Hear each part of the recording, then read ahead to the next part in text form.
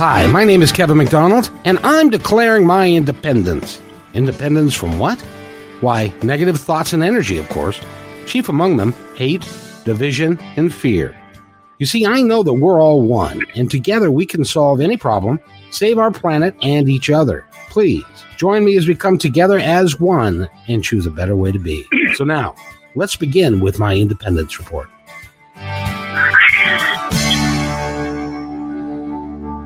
And welcome to Tuesday afternoon. It is Cinco de Mayo today. And so if you are going to a Mexican restaurant, you can't because most of them are closed. But it is Cinco de Mayo, and it's a great day to be out here and around. So I'm looking forward to spending a couple hours with you today. I've got an interesting guest with me that we're going to talk about what's going on in the world. And his name is Matt Shea. He is an author here locally, and he does some incredible writing. He's got like 10 books, and he's working hard on developing more. And what we're going to talk about today, see, here's the thing. We both live in the same park.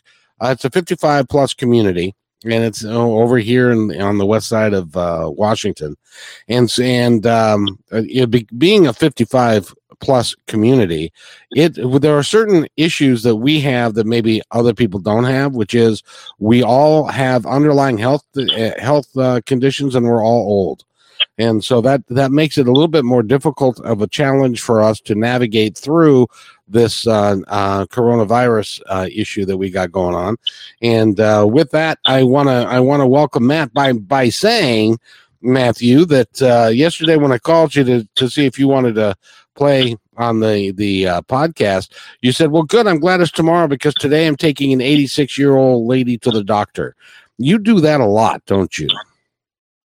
I do it, but I think it's like a stray cat. I think they're actually picking me. I'm having so much fun. This is our neighbor, Paula, who's lived here over 20 years. And it was all said and done. She goes, hey, let's go out and get a hamburger.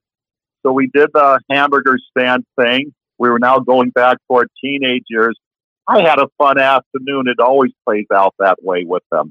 Well, that's awesome that you are doing what I think is going to be necessary for us to get through this, is to develop and maintain a sense of community. Do you agree with that? Paul Harvey, who didn't love his shows? But he was talking about how early America, when the roads were bad, the chuck holes, before asphalt and concrete came into play, communities were kind of contained as we are now, and people were more neighborly. There was always a pot of stew. There was always a hay bale in your front lawn. There was always a gift going back and forth, and everybody must wave before passing. Not what we have today. So minus the illness and those loved ones that we're worried about, the concept of families being united, the upside of that part I like a bit. It is really strange the times that we're living in. I was looking at the news a little bit earlier, and I can't believe it. Wendy's, the hamburger place, actually ran out of hamburger, which is, over 1,000 stores they ran out of hamburger. Can you imagine that? Kevin, we know Rod Sterling, Twilight Zone. Do you remember that one episode, The Monsters on Maple Street? The way they attacked was they took away the electricity, and then one person got electricity, and here comes the paranoia, the attack. Hamburgers, toilet tissue, things we take for granted.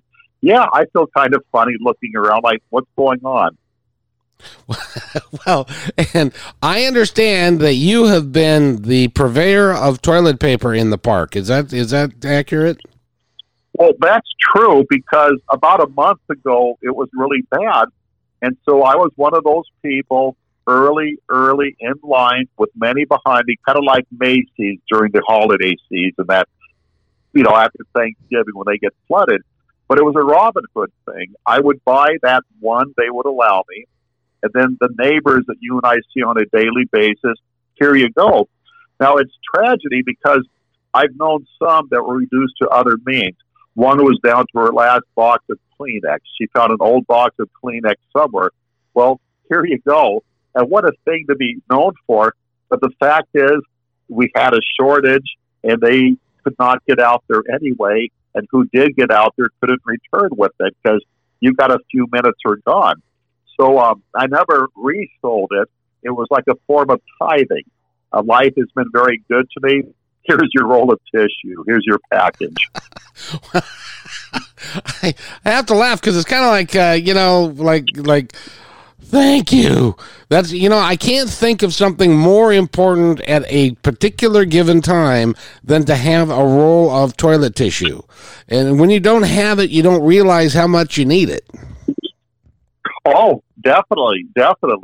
And you look at the average person, when they go to a Santa can, almost always they just make sure they have Kleenex or something just to make sure. Oh yeah, well, it is the human condition, and that I guess that's why there was such a run on toilet paper, because people were going even more than food. I mean, yeah, the pasta aisle was near empty, the rice was near empty and stuff, but the toilet paper was always very empty, and there were people actually standing in line waiting for them to bring more out of the back so that they could have some toilet paper. We live in such weird times. It's just amazing. So let me ask you, my friend, how are you navigating through this coronavirus and staying at home and not going out much and wearing a mask and all that stuff? Somebody's going to slap me, but I'm having the time of my life. And I remember the old Cabbage Patch doll. Remember that? Oh, sure. Grown-ups would steal the last one from the other's cart, and then here comes somebody put the Cabbage Patch doll. And if you looked at them, they weren't cute. It was just kind of an image, a title. And so it's something Dr. Seuss would write about. It gets very childish over something simple, but something is happening, and it's affecting all of us. One of the things I'm doing is rotating my canned foods. And so Ella, who's in her mid-80s, she came over last night. We were watching the History Channel, and my can opener, well, you get whatever it is and grate some cheese and crackers, and now that's the meal. And so I'm enjoying this. I guess so. Well, it's because you're a social guy, and being an author and being a student of watching life, I'd like your impressions about what you're seeing. How is life changing for us? I see that we are having a separation. And what I mean by that is when you see a power failure, one or two things happen. Here come the neighbors. They got candles. Hey, I got a generator, an extension cord. Or you get those where, well, the burglar alarms aren't running. The police are undermanned. Let's make our move. And so it goes from good to bad. So I look at that good half. We kind of contain ourselves and look out for one another. When I moved in this neighborhood, I bought a sofa that folds out to a bed. And the reason why is I keep thinking of a family member who writes me. I got several of them. Or a neighbor that I come across. Something might play out where they need to park it here for a few days, whatever. But the fact is, whether or not it happens, I know I can do it. And that's a great feeling, and hopefully it's you sometime. Well, and I hope that if it is, it's somebody that really truly needs it, because not very many people would think along those lines to buy something in anticipation of something that hasn't happened yet. That's pretty cool. Well, I remember growing up, we would get the Seattle snow days, and by Montana standards, what a joke. But Seattle, we got it dusting. Oh, this is great. Shut down the roads. Well, my mom and her friends would get together, and they wish it would keep coming down so that now we're all snowbound, peak at Hill, and that's not going to happen. And we could get up early and get a fireplace going and like a big pot of porridge. They were serious. They wanted to go back to the 1800s and survive. There's a feeling of love and accomplishment when you have but no choice to do that. That's true. Now, I wouldn't mind going back to the 1800s, providing we still have indoor plumbing, because the outhouses back then were cold in the wintertime, I would imagine. Are you familiar with Lake Osoyoos in the state of Washington? I've heard of it. Lakewood, Haven't been there. Well, it is the boundary line between America and Canada. Well, my friend Renee, who we interviewed, she had an uncle up there, and he lived on the Canadian side, way up on a hill, and he had an outhouse, a root cellar, and this is no joke. He invited us to see him a few years ago. He fixed up one of these Gothic TV antennas that belongs on Lost in Space, one of those huge future things that weighs the size of a car, made out of aluminum. The Jetsons would have it. And then he was able to get 2 TV channels for us. He had corn cobs ready to go. And then he said, well, you might want this. And he had a little bit of toilet tissue. But that's how backwoods it was. Corn cobs, we heard the jokes. That was part of Heritage, how things were done. So I'm glad I had the option, but I loved it. It was so neat to be up there. Are you saying what I think you're saying? That's exactly what I'm saying, because he had a beautiful, desolate, primitive spot where all the stars came out at night, and you do not own a pet cat because it's going to be part of the food chain. But he was so backwards, not only did he have an hothouse, he had the corn cobs, and oh yeah, you're city people.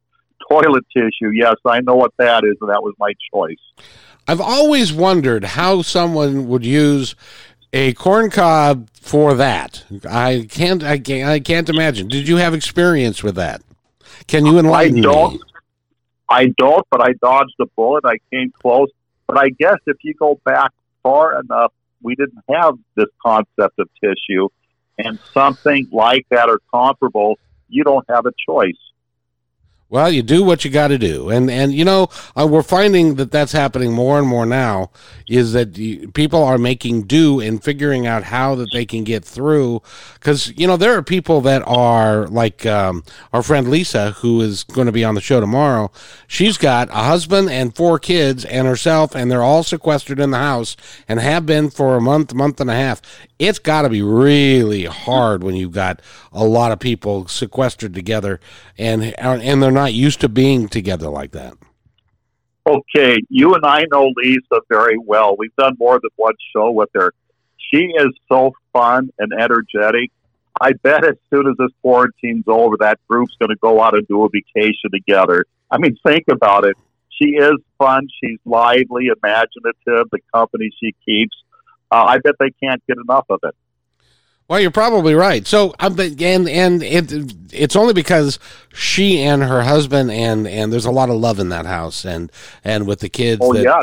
You know, 2 are from one, 2 are from the other, and they're working together to be together. Now, but I did want to ask you, sir, being an author, is what's happening right now, is that something that you are going to incorporate into a book somehow, or have you?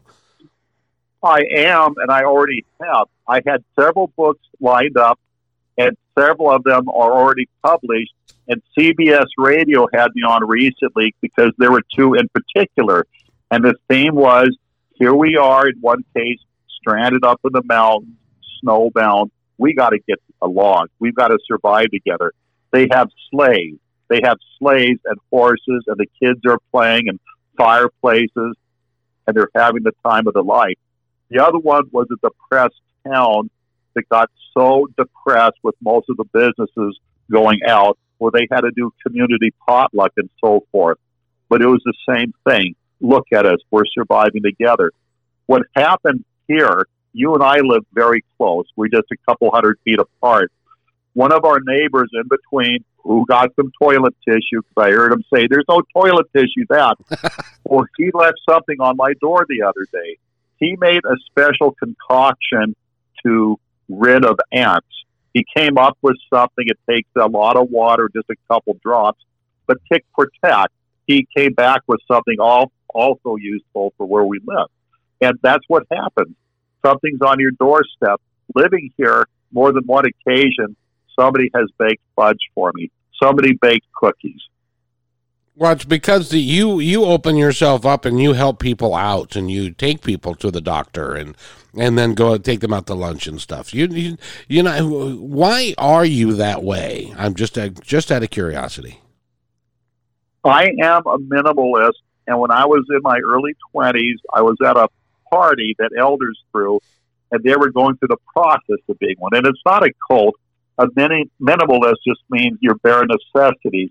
If you look inside my place, Kevin, not too much, and everything was stolen, great. I got to go to the thrift store today. I'll be back in a half hour. It'll be replaced. And so I never let things tie me down. My grandmother, who made it in her 90s, she explained that. And so when you don't have a fear of having possessions that are going to own you, you can get to know the person better now, the neighbors. And it's fun. Way back when, an elder lady once dented one of my dented pickup trucks. I'm down to one vehicle now. And so she's scared because she thinks we're going to go see Judge Judy. Well, what I did was put a bigger dent right next to it because it's a quarter panel. I'd already got it. And I said, I think mine was worse than yours. And I said, I bet you didn't do that on purpose. No. And I said, well, I kind of did, so I think I'm in trouble now. Don't tell on me. And it became laughter, and who cares? That's really cool. So you gave her the truck? I didn't give it to her, but when she, by mistake, bumped into it, nudged it, she already dented a dented area, and it was meaningless. And so I made it even more meaningless. And hey, we're friends. It's all okay. So let's talk about being a minimalist a little bit, because that is, I get the impression that, see, America, the land of the free and the home of the brave and the home of the we got lots of stuff. I get the impression that that's going to be going away because we aren't going to have as much stuff as we have now because of it's going to be more difficult to find. Do you find that to be the case? I thoroughly agree with you. And I remember vintage George Carlin. George Carlin went two ways, and one of them was just cute humor for the family. And he says, I don't understand this country.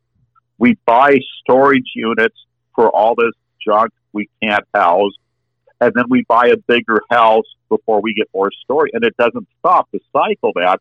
And my daughter, we loved it when her and her friends, and I'd take them on a little road trip growing up, and it was neat to step in a hotel, and I would say, open that drawer. When they would open it, it would either have nothing in it or a Bible. I would say, open that closet. It'd be nothing. And I said, let's have home that way. It's clean. It is so roomy. It has a wonderful smell to it. And we're not being overrun by things we don't need. And so I have toilet tissue, but it's going down. But I also have a lot of empty cardboard boxes. On a rainy day, I get something that ends up the Salvation Army, another thrift store, or senior centers. Or if I put it by the elevator, somebody's going to grab it. And I like to downsize. I will have drawers where I will look at one, and I know it's been a few months that I opened it.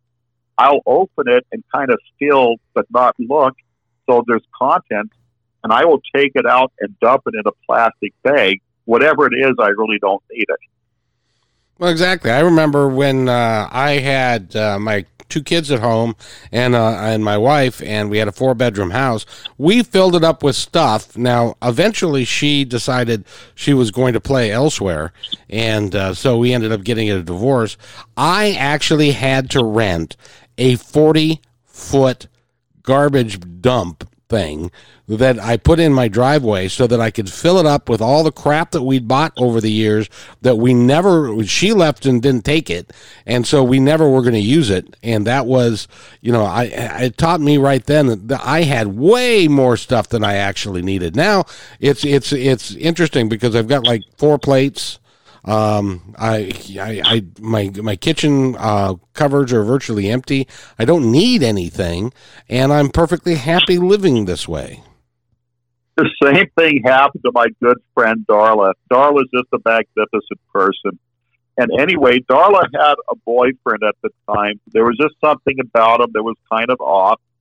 And he got permission to put some of the things in her garage. Well, he had this huge Gothic 1970s concept of furniture. So there's this big Gothic thing made out of 2x4s, but he kept filling the garage. And once his place was cleaned out, he ended the relationship. There it's yours. So how I remedied this, they know me at the Value Village. I'm always donating things. And I show them the junk because they have that big container that you throw junk, but they kind of guard it because everybody, otherwise the whole neighborhood comes. And the guy looked at it. He goes, Matt, you're the only guy that I'll do this for, but I'm only going to do it once. So I went from Peter to Paul. Now they got the 1970s junk. End of story. And somebody else can use that because they have nothing, and it can benefit them, and now they have a little bit of something to sit on. That's exactly it. But again, to have an abundance of things we don't need that in actuality weigh us down. And I have friends that I move like every 3 years, every 2 years. More things go into the storage unit, or the storage unit is now transferred to another one. It's one oar in the water. There's no progress here. We're just aging.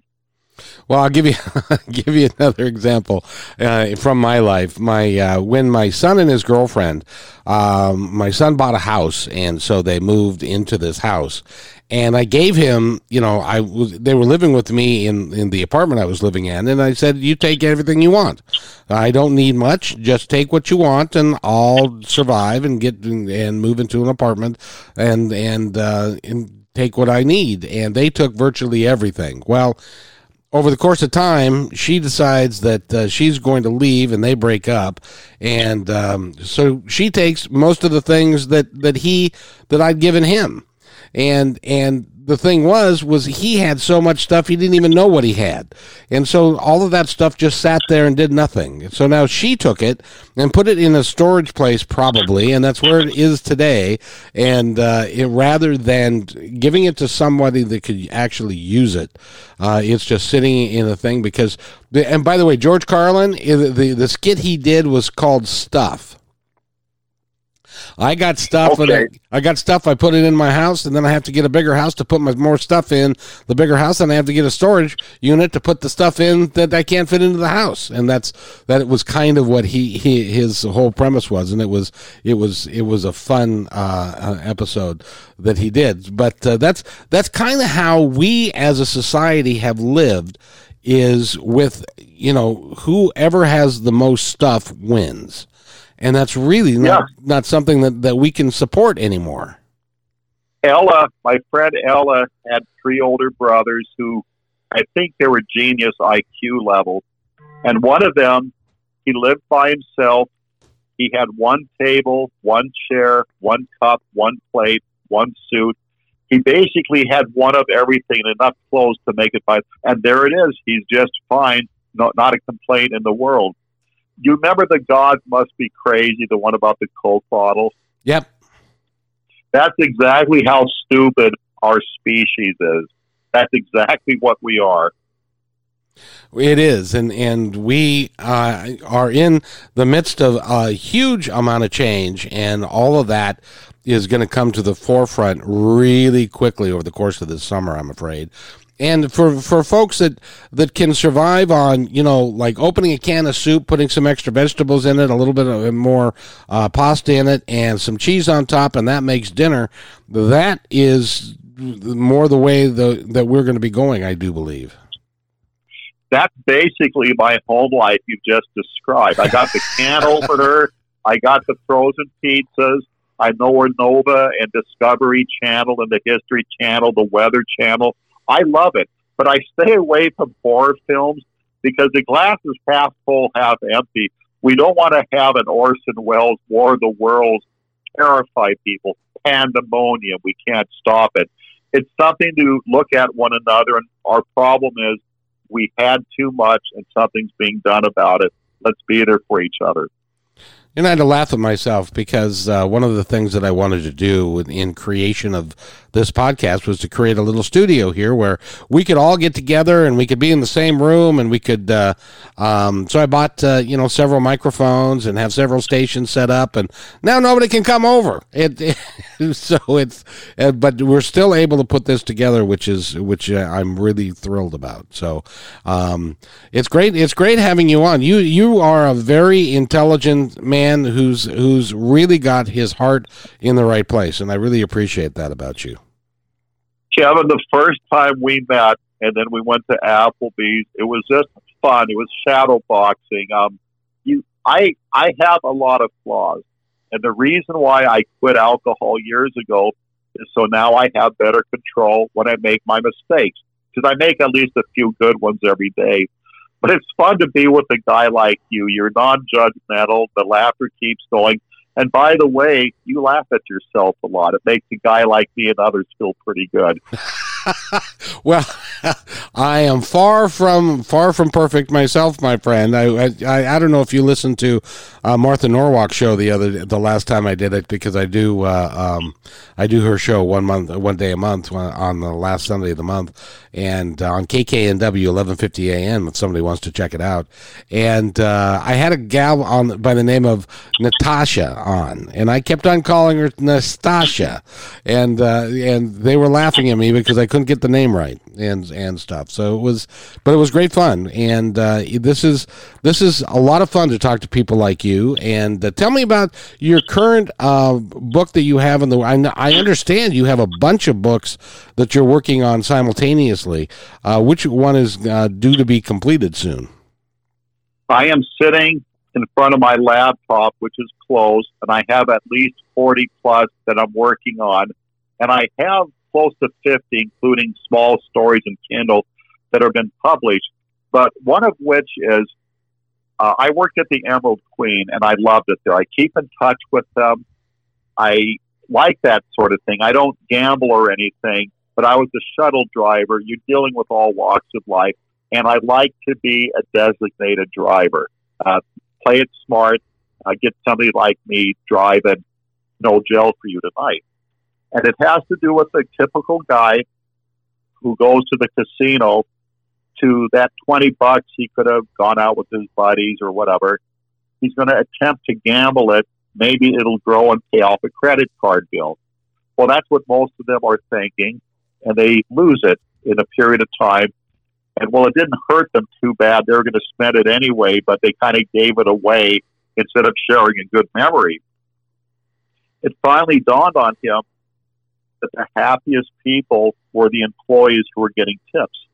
And the more happy you are, here it comes. And when I get a tip, I pay forward. After I top off my gas, I will take Ella out. I'll take Paula. We'll go for $1 tacos at the Aztecas on Tuesday nights. So it's from Peter to Paul, and it's fun. But here, just from being silly fun, you're getting handed to you what they're trying to win, and we're the winners in the big picture. And he learned to get a job there, and the tips started paying those bills he had. And the further away he stayed from gambling, and the more he concentrated on treating people the way you do, Kevin, here it came in small increments. And he and his buddies were playing the same game, and everybody was happy. But they all gave a little tithing. In one way or another, it went the right direction. It helped seniors or maybe their church. They spread the wealth a little bit. Well, and I've never understood the attraction of a casino, because for me, I don't call it gambling, I call it giving, because that's all I ever do. That's a good Kevin-ism. I'm going to remember that. Because all I ever do is give. I never get back. And I can. And by the way, I've been to a casino when we used to travel. We would go to Las Vegas to do a show. And two things about that. The first thing was, because we were doing a show and we were staying there all week, I got a really nice suite. And this particular suite actually had a mirror over the bed. Looking down, so you could look while you're lying in bed, you could look up and see yourself in the mirror, and it was like, no wonder my wife left. But the other one is, you can go into a casino with, I don't know, $100, and you could walk out in 20 minutes without your $100. And what fun is that? I'd rather create a memory. You're absolutely right. It's much more fun to do something and go to a show, or to go even if you're gonna give away that money, give it to somebody else that you can go help them live a little bit better, or feed them, or buying them booze probably isn't the best idea, but just taking care of somebody, that would be much better than going to a casino and quote unquote having fun, because you worked in a casino. You saw how many people walked in with great expectations and ended up feeling miserable by the end of the day because they lost a bunch of money. All the time at the first of the month, there are those I would pick up a few hours later crying because they lost their Social Security. They lost their income for the month. But then the following month, here they are again. It's repeating. Something my dad used to do. My dad's quite a laid-back numbers man. He used to get offers to go to casinos if you carried enough currency with you. And if you had that, well, hey, the flight's for free. We're putting you in a hotel. You're getting a dinner, but you're obligated to gamble these chips. Well, he's not a gambler. And so he would gamble the chips, and within minutes it's gone, and he and Mom would see a show. They had a great time. But what he would do is these charters would all meet at some fancy bar somewhere, some lounge, and he would pick the loudest person with the loudest outfit, loudest shirt, the jewelry, bragging about himself. And Dad would tantalize the guy as if he was interesting. So the guy now had an audience. He could further boast about himself. And then Dad would sit next to him on the flight down as continuing. On the flight back, Dad's sitting next to the guy, and now he's quiet. Something went wrong. And he got great pleasure out of that poetic justice. Kind of cruel, but there are those types out there where I'm sorry they deserved it. Well, yeah, and I understand that there are people that are gamblers, or they're alcoholic, or they've got a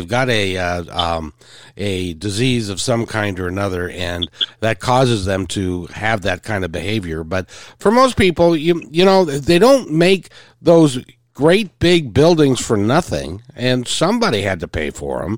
So if you go to Vegas, it's like, of course, now you can't go to Vegas, and that, again, our whole world is changing. What used to be isn't, even the Emerald Queen, I believe, is closed right now, isn't it?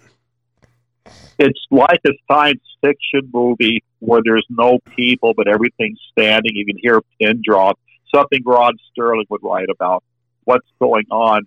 And the casinos, you see, I like going to the restaurants. They're magnificent, and they have the fun buffets. So I'll take a senior there, and we're enjoying this. But the machines don't talk to us, even though you have to walk through enemy territory to get to that restaurant. And it's just amusing, but the colors, the lights, and everything like that. And so I have to be what they hate the most, because I'm there to eat more than what I paid for, and then I leave. And then, of all things, they hired me. And I had a great time. They were wonderful people to work with.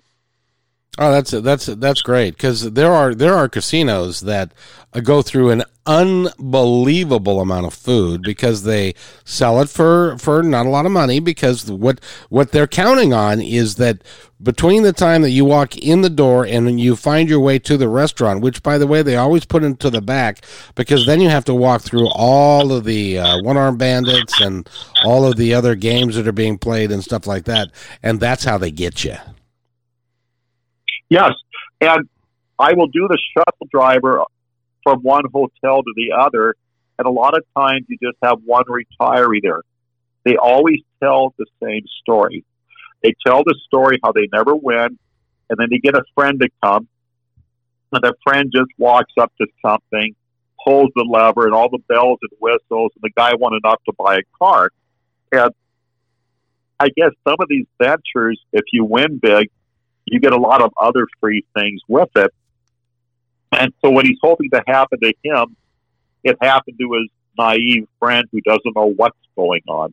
You know, you can tell a foreigner somebody's out of place because you're always looking upwards at the top of the buildings, the nice design. They're catching things like that, those people. And then, lady luck, here it comes.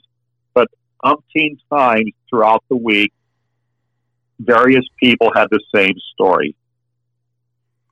And you, as an author, listen to those stories and you incorporate them into your work in some manner or form, don't you? Absolutely everything. I always talk to myself because I'm reminding myself of something I mean to write down, and I take notes all the time. And this goes back to grade school, and eventually it compiles to a dynamic where they represent types of people that are common for me to notice, and then I write stories about how things could play out. And I try to make a good example. It's a good thing you are the way you are. And when something goes wrong, well, we all do that. We've all, somewhere in our life, lost a little bit of gambling, learned a lesson, that type of thing. And so, yes, I get that. Every story I've written had to do with people that I take notice in, people that would talk to me, and I would watch them perform, and it would register. So tell me, given the virus and the situation that we find ourselves in, what kind of a story would you build around this time frame that we're in right now?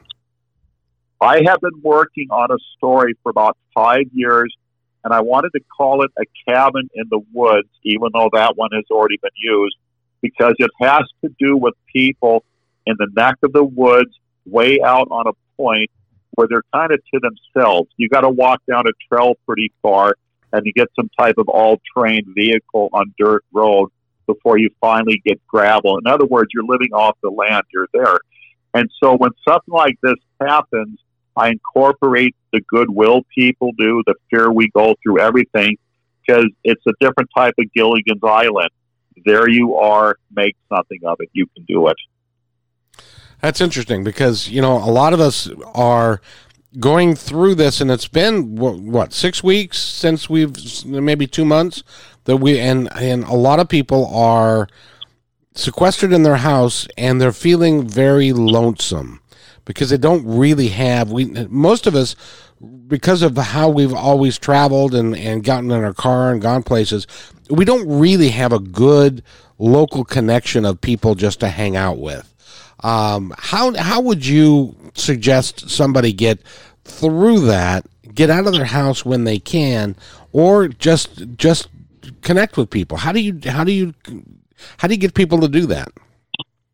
Kevin, where you and I live, I have seen more and more new faces walking around the perimeter because we have a well-guarded community. We're gated on both ends, and it's beautifully manicured, as you know. And so I am seeing people introducing themselves to others because it's a last resort. They have nothing more than stepping out the front steps and getting to know your neighborhood. So it's something very natural. It's a different kind of busing, so to say. And I hope that came out right. Yeah, no, it did, because you're right in that people are stuck at home, especially people in our community, because they're older and they've got health conditions, and they're stuck at home, and many of them have lived alone for a long time. But this is when you're here alone, which is one of the reasons why I do this podcast, is that it's my way of connecting to the world. And when you're home alone and all you've got is you and CNN or you and the History Channel, and you can't do anything, it makes it really tough for you. Well, something that has happened this week is that my neighbor across the street, they were working on their home, so they took out items that were still good. They would make it in a thrift store, but they put it out there with that wonderful word, free. Well, not only do people sift through it, the conversation starts. Somebody will have a cup of coffee, which means they plan on spending time visiting.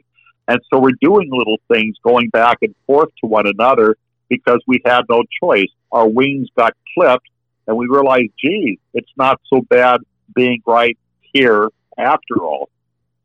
No, it isn't. And there are actually interesting people that you live around and that sure, that you can enjoy. Yes, my friend Ella was contained for years in a retirement center, and she felt violated a bit. having to see the same people in the hall who were kind of put there against their will. Well, now they're all meeting in the laundry room. They're meeting in the lobby. They've established a friendship because they had but no choice to survive as a community. They're having fun with it. Even so, in this community, the rec center's closed and the pool's closed and the workout center's closed and all of those things, but there still is a way for you to get out and talk with your neighbors. I'll give you an example. In this house that I was talking about that I live with my family, we lived in a cul-de-sac, and it took years for us to get friendly with our neighbors because nobody ever left their house. Everybody just stayed in their house, and then they got in their car and they went away.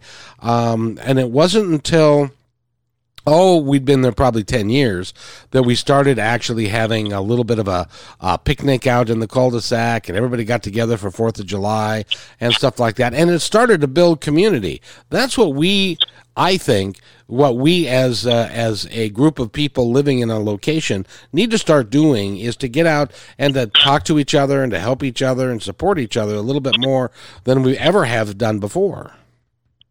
Yes. And the thing is, yesterday, our neighbor Paula, I was so excited to take her to my old neighborhood in Beacon Hill to the hospital there. And I had fun. So it was memory lane, and she used to live there. Other people could have done this too. I was excited. I'm going to spend a day with a new friend. We did the teenage hamburger thing later. I dropped by to say hi to her this morning. I never used to do that until something had to come to get her transported to the hospital. And so we get a lot of dividends with that. Just something along the line has to be the icebreaker. And again, where we live, because I've been here over 5 years, there are more and more pedestrians, but they're actually neighbors. It's becoming that big backyard for everyone. That's what's happening right here, Kevin. It seems to be. I haven't, now to be honest, I haven't been out much because I'm still mending from my surgery. But when I'm feeling better, I will. And the other thing that I've noticed is that a lot of people are out there walking their dogs, and there are people that are stopping and talking to each other a little bit more and stuff like that, because that's the community that we are in, and that's all we have. Is because all I do anyway, is I go to the store, come home, and hang out here, and I work a little bit and do stuff. But it's really hard, and it can be, for some people, it's a very, very lonely experience. What I do is pretty much the same thing, and then I will go to, say, Ella's place or another place and get somebody who doesn't have a driver's license, and we're over here. I heated something up, the TV's on, we're enjoying each other's company, and then this is going to sound pathetic, but I finish up the night getting gasoline. And I don't need much, but it just kind of makes it a little more of a ride on the way home. It keeps the conversation going in the car. But again, the epitome of those simple things, the epitome, and we relish it now. It's all we have. It's that or absolutely nothing. And that is, sadly, this is going to continue until they come up with some sort of a vaccine, and it could be a year or 2 or 3. Now, I know that you follow the news quite a little bit, and what is your opinion? What's going to happen with us here? Well, the thing is, I get put out the overkill we do with big-time sports, with people getting paid more than doctors or being above the law. And they got an incredible status symbol in our society because of athletic ability. And so now that is taken away, we're more back home again, playing checkers, playing something from Milton Bradley, getting to know your child better. That's what's happening. And another thing, we mentioned casinos. Well, we could still go out and eat. I mean, you think about it, somebody made a funny joke. It's like my teenage years. I'm grounded and gasoline is cheap. We've really gone back in time, and there's such a good aspect to this simplicity. I hope that when it's all said and done, we have a lot that say, I really don't have to go there. I really don't have to close that bar every night. I really don't have to go to that table and gamble. You're right. One of the things that I think is going to go away for a very long time, and is going to be major sports. I can't see how, as an example, they're talking about opening up Major League Baseball and putting them into a stadium without anybody in it and playing the games there, or football, the same thing. It just wouldn't be the same. And it's not worth it. I really think that we need to invest, since we're finding out that a lot of us are going to be unemployed and it's going to be difficult. I think that we really need to invest the money that we have in this country in each other rather than in major sports, paying a second baseman $250 million. That just doesn't make any sense to me anymore. I agree with you so much.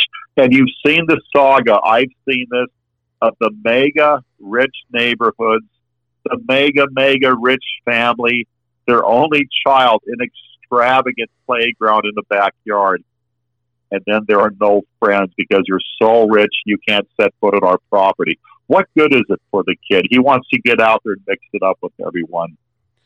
Oh, yeah, and what we're finding now is that people that have done very, very well, especially in the service trades, I know an individual, he has 2 very successful restaurants, who both those restaurants are closed down now, and he has a huge home, and he no longer can afford to maintain that huge home, but because it was a huge home on a big piece of property, they didn't really invite anybody over, and they were kind of alone there anyway. Now he may have to downsize, but he may end up in a better place. Yes, exactly. I remember these places that would get floods, and please help us do sandbags to save our castle. Hey, aren't you the people that had that no trespassing sign, where you lived in a community where I had no access to the lake or to the sound or whatever? And I don't want people to lose what they've had, but there's a little give and take here and everything. Yeah, people, well, you hear these stories where you were lucky to escape with your life, where everything else went. Well, good thing you were smart enough to know what really mattered. Exactly. See, we are going to, all of this is going to change. I had a laugh yesterday. I was talking with my mother because I'm contemplating doing some work in my new home. And she said, well, why don't you look in the Yellow Pages? And I said, Mom, I don't think they make Yellow Pages anymore. For those of you who don't know what the Yellow Pages are, that it used to be that there was a phone book that they would distribute, and you'd get it free, and you get it once a year at your door, and people would sell advertising in that, and then you would have this book where everybody's phone number was in. Now you can do all that stuff online. I don't know if I've even seen a phone book lately, and I was curious. You are a historian buff, or a history buff, I should probably say. And so what other businesses can you think of? Because there are going to be a bunch that are no longer going to be viable given what our current situation. What other businesses can you think of that have gone by the wayside? Well, first of all, the dining places are doing good one way and bad another, because the places that we don't associate with takeout, well, that's your only choice now. Now, our friend Eileen Grimes, she does a reading after dark. It's a lot of fun. She does it at 2 different restaurants. Well, the one restaurant, the Pizza Casa, just a fabulous place in Lakewood off the freeway. When I went there last time, I tipped our favorite server $50. And the reason why is, yes, they're busy, but it's not even close to what it was. And these are servers where the tips decide if they can pay their bills or not. What's going to the wayside is, I will say, professional sports again. I think anything that puts somebody on a pedestal where you're making hundreds of millions or whatever, that we're kind of having a revolution, a revolt against that now. This could be the beginning of the end for the high-paid athlete, because when things get going again, I don't think we're going to have sellout stadiums anymore. I personally don't want to go to any. Well, there is lots of places that, and you're right, sit-down restaurants are going to be a thing of the past, at least a lot of them, because right now they're opening up at 25% of capacity in some places. Well, the 25% of capacity isn't going to pay the rent. Most of these guys, if they're not doing a bang up business on takeout, they're going to have a real problem staying open. But there are other they're just keeping the heart beating. Yeah, just keeping the lights on and stuff. Plus, a lot of these folks, if you remember, in Washington State, they closed down on a Saturday. And all these restaurants had gotten their groceries on a Friday, and they're still sitting there in the freezer or in the refrigerator, and a lot of it's gone bad, so they have to replace that, and so it's very expensive to do. But I think that it's going to change how we do business in this country in a great and that's always been the way. As an example, when DVDs went to Redbox and stuff, the video store went out of business. Do you remember? Yes. Do you remember what was the name of that? The last one that went out. I can't remember the name of it. Was it Blockbuster? Yeah, that's it. Blockbuster. Now there aren't any Blockbusters anymore. Well, I remember when the VCR tapes were really something, and I thought it was a revival of the old 8-track tapes. And again, there it goes. And a lot of old musicians have to perform because I think they use the word pirating. You really don't have to buy. If you've got a cell phone, what are they called, smartphones? That's all you need. You have everything ever made. Yep. And all of that's gone by the wayside. So you don't have another one that. Do you remember the little photomat shops? Very well. Yeah. Very well, yes. For those people who don't remember, they were the size of basically a Cracker Jack box, and they were little buildings that they would put in the middle of a parking lot, and then you would take your pictures that you had taken, and you would take them to the photomat, and you'd have them developed, and then you would go pick them up in a day or two, and now it's all digital. So that's gone. Yes. Well, I'm a shipwreck buff. That's kind of an awkward thing. It was my dad who introduced me to shipwrecks, the Titanic, and so forth. Well, these huge car carriers that carry either hundreds or thousands of cars, some figure like that, when they're on high seas, it only takes 4 people to run the thing. Just 4 people, as big as that thing is and what it's doing. Well, not too long ago, you had a crew of over 1,000 people on a ship, easy. And now it takes 4. Yes, and that's probably pushing it. And then, I'm not trying to terrify people. We hear rumors, speculations. We kind of get off on a tangent. It may or may not be true, but something you've heard. Well, I was told that faxing was sort of tipping our hand because they could go a step further than just fax, that they could actually do the Star Trek thing, that long ago they learned how to do that. Now, if that is actually correct, what happens to the trucking industry? Do we need freeways? What happens to the airlines? You see where I'm going with this. If we really kick up our technology, how many of us have got to get back to farming? Oh, well, yeah. Now, to clarify, are you talking about energizing themselves from one place to another? Yes, that concept. Because all the time there's a documentary or radio show where they speculate and others say, no, they can really do it. Well, if they can do it, it's a good thing they're not doing it because of what it would do to the workforce. But if they can do it, eventually it's going to be out there and more prevalent. Well, I still think that Gene Roddenberry, who was who created Star Trek, I think he was right on, because in the 23rd century, nobody works. Everybody can do what they want to do or what they choose to do, what they're passionate about doing, but nobody has to work for a living because everything is automated and can be provided for them. I think that would be kind of cool, don't you? Better not have too much of a population if that's the way it is. But yeah, I see exactly what you're saying. And then again, you hear about surveillance. My father-in-law was an uppity up with AWACS, and he told me that AWACS could hear whoever is inside a building on the other side of town. Doesn't matter what floor, doesn't matter if they're whispering. Well, what else do they do? What throws me is that they will say a comet is coming. They will claim that the comet is going like 1 million miles an hour and that it's days away and it's trillions. How do they know that from little old us right here?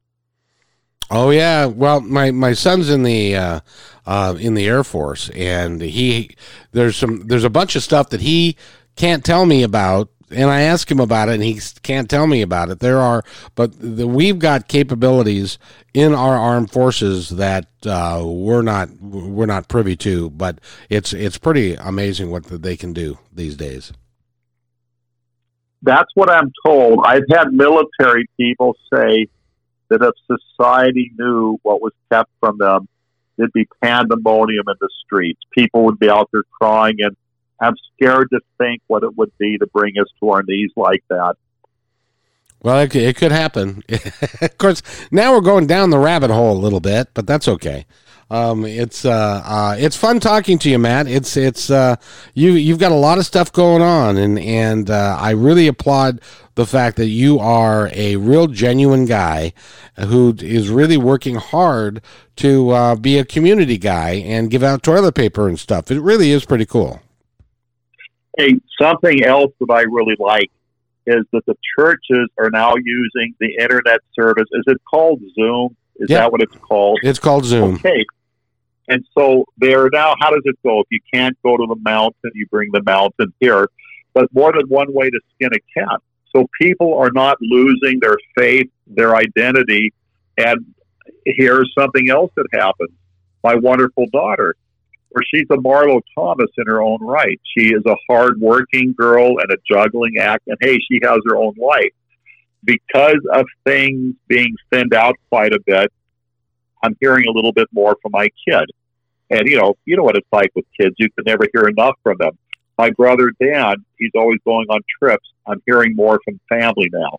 They have the time, and they want to make sure that the rest of the family is okay.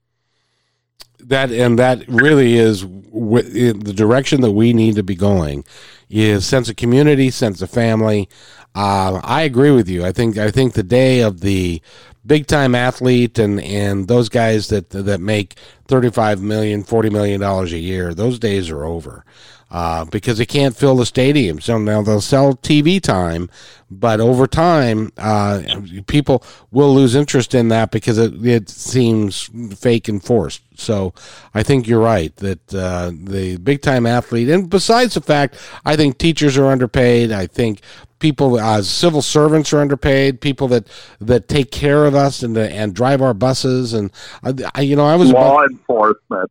I have been a bus driver for 11 years. Can't do it now because I'm out sick. But there are bus drivers that are getting sick, and some are dying, taking people from place to place. It is amazing how brave and how hardworking these folks are, and I applaud them greatly. And we need to take care of those folks. Yes, they're unsung heroes. They're on the front lines doing it for us, doing as much as they can to save us. Basically, that's what they're doing. That's exactly right. So, well, Matthew, I feel the need that it's time to wrap this podcast up. I got stuff I got to go do, and so do you. But is there anything that you would like to tell our audience before we go? Yes, my Independence Report. Kevin has quite an archive, and the shows are fun. You're always welcome to call in, but he has so many shows, including the ones that you did call in on. And so you don't have to catch us live. We're always out there. Absolutely. Thank you for that. And by the way, Matt, if you go to mattshaybooks.com, you can find out more about your books, right? Yes, I'm now getting audiobooks out there. They're a lot of fun. And I will be getting some free ones out there shortly. I like to do that. And a lot of free stuff, and you could write me, I could write you, and get to know one another. Give me some ideas. I can't I can't do anything without feedback from people. So now let me ask you, are you voicing the audiobooks yourself? I'm going to be doing one short one, and it kind of has to do with the prank I played on my brother Paul. But I have friends who are radio people. For example, Doug Johnson has offered to do one. And then I have a few other, I would say, professional voice people out there. And so I'm having fun with this. It's a mix, and if anybody wants to volunteer and try, great. You would be good at that, Kevin. Well, I'm all in, my friend. If you decide you pick it, and I'll see what I can put together. I love it. But I'd be real interested in doing that. So that would be a lot of fun. So given that, Matt, thank you so much for being on my Independence Report, and we're going to put this up so you can listen to it and stuff. It's been great fun having you, and we just sitting here shooting the breeze. But I think that you have see you in the neighborhood, Kevin. Absolutely, you've got some really good things going on, and I applaud you for being as open and as honest and as helpful as you are to the senior citizens that are in our park, because they need it a lot. Well, I appreciate it, and back at you. You do a lot more than you give yourself credit for. You've done a lot for me, Kevin, an awful lot. Well, I appreciate it, buddy, and you have yourself a great day. And by the way, everyone, take care of yourselves. We'll get through this. Don't know how, but we will. Hey, and thanks for listening to this episode all the way to the end. Hey, pretty cool. Hey, don't forget to follow us so you can receive regular updates and new posts. And remember, take care of each other, because each other's all we've got. See you next time on My Independence Report.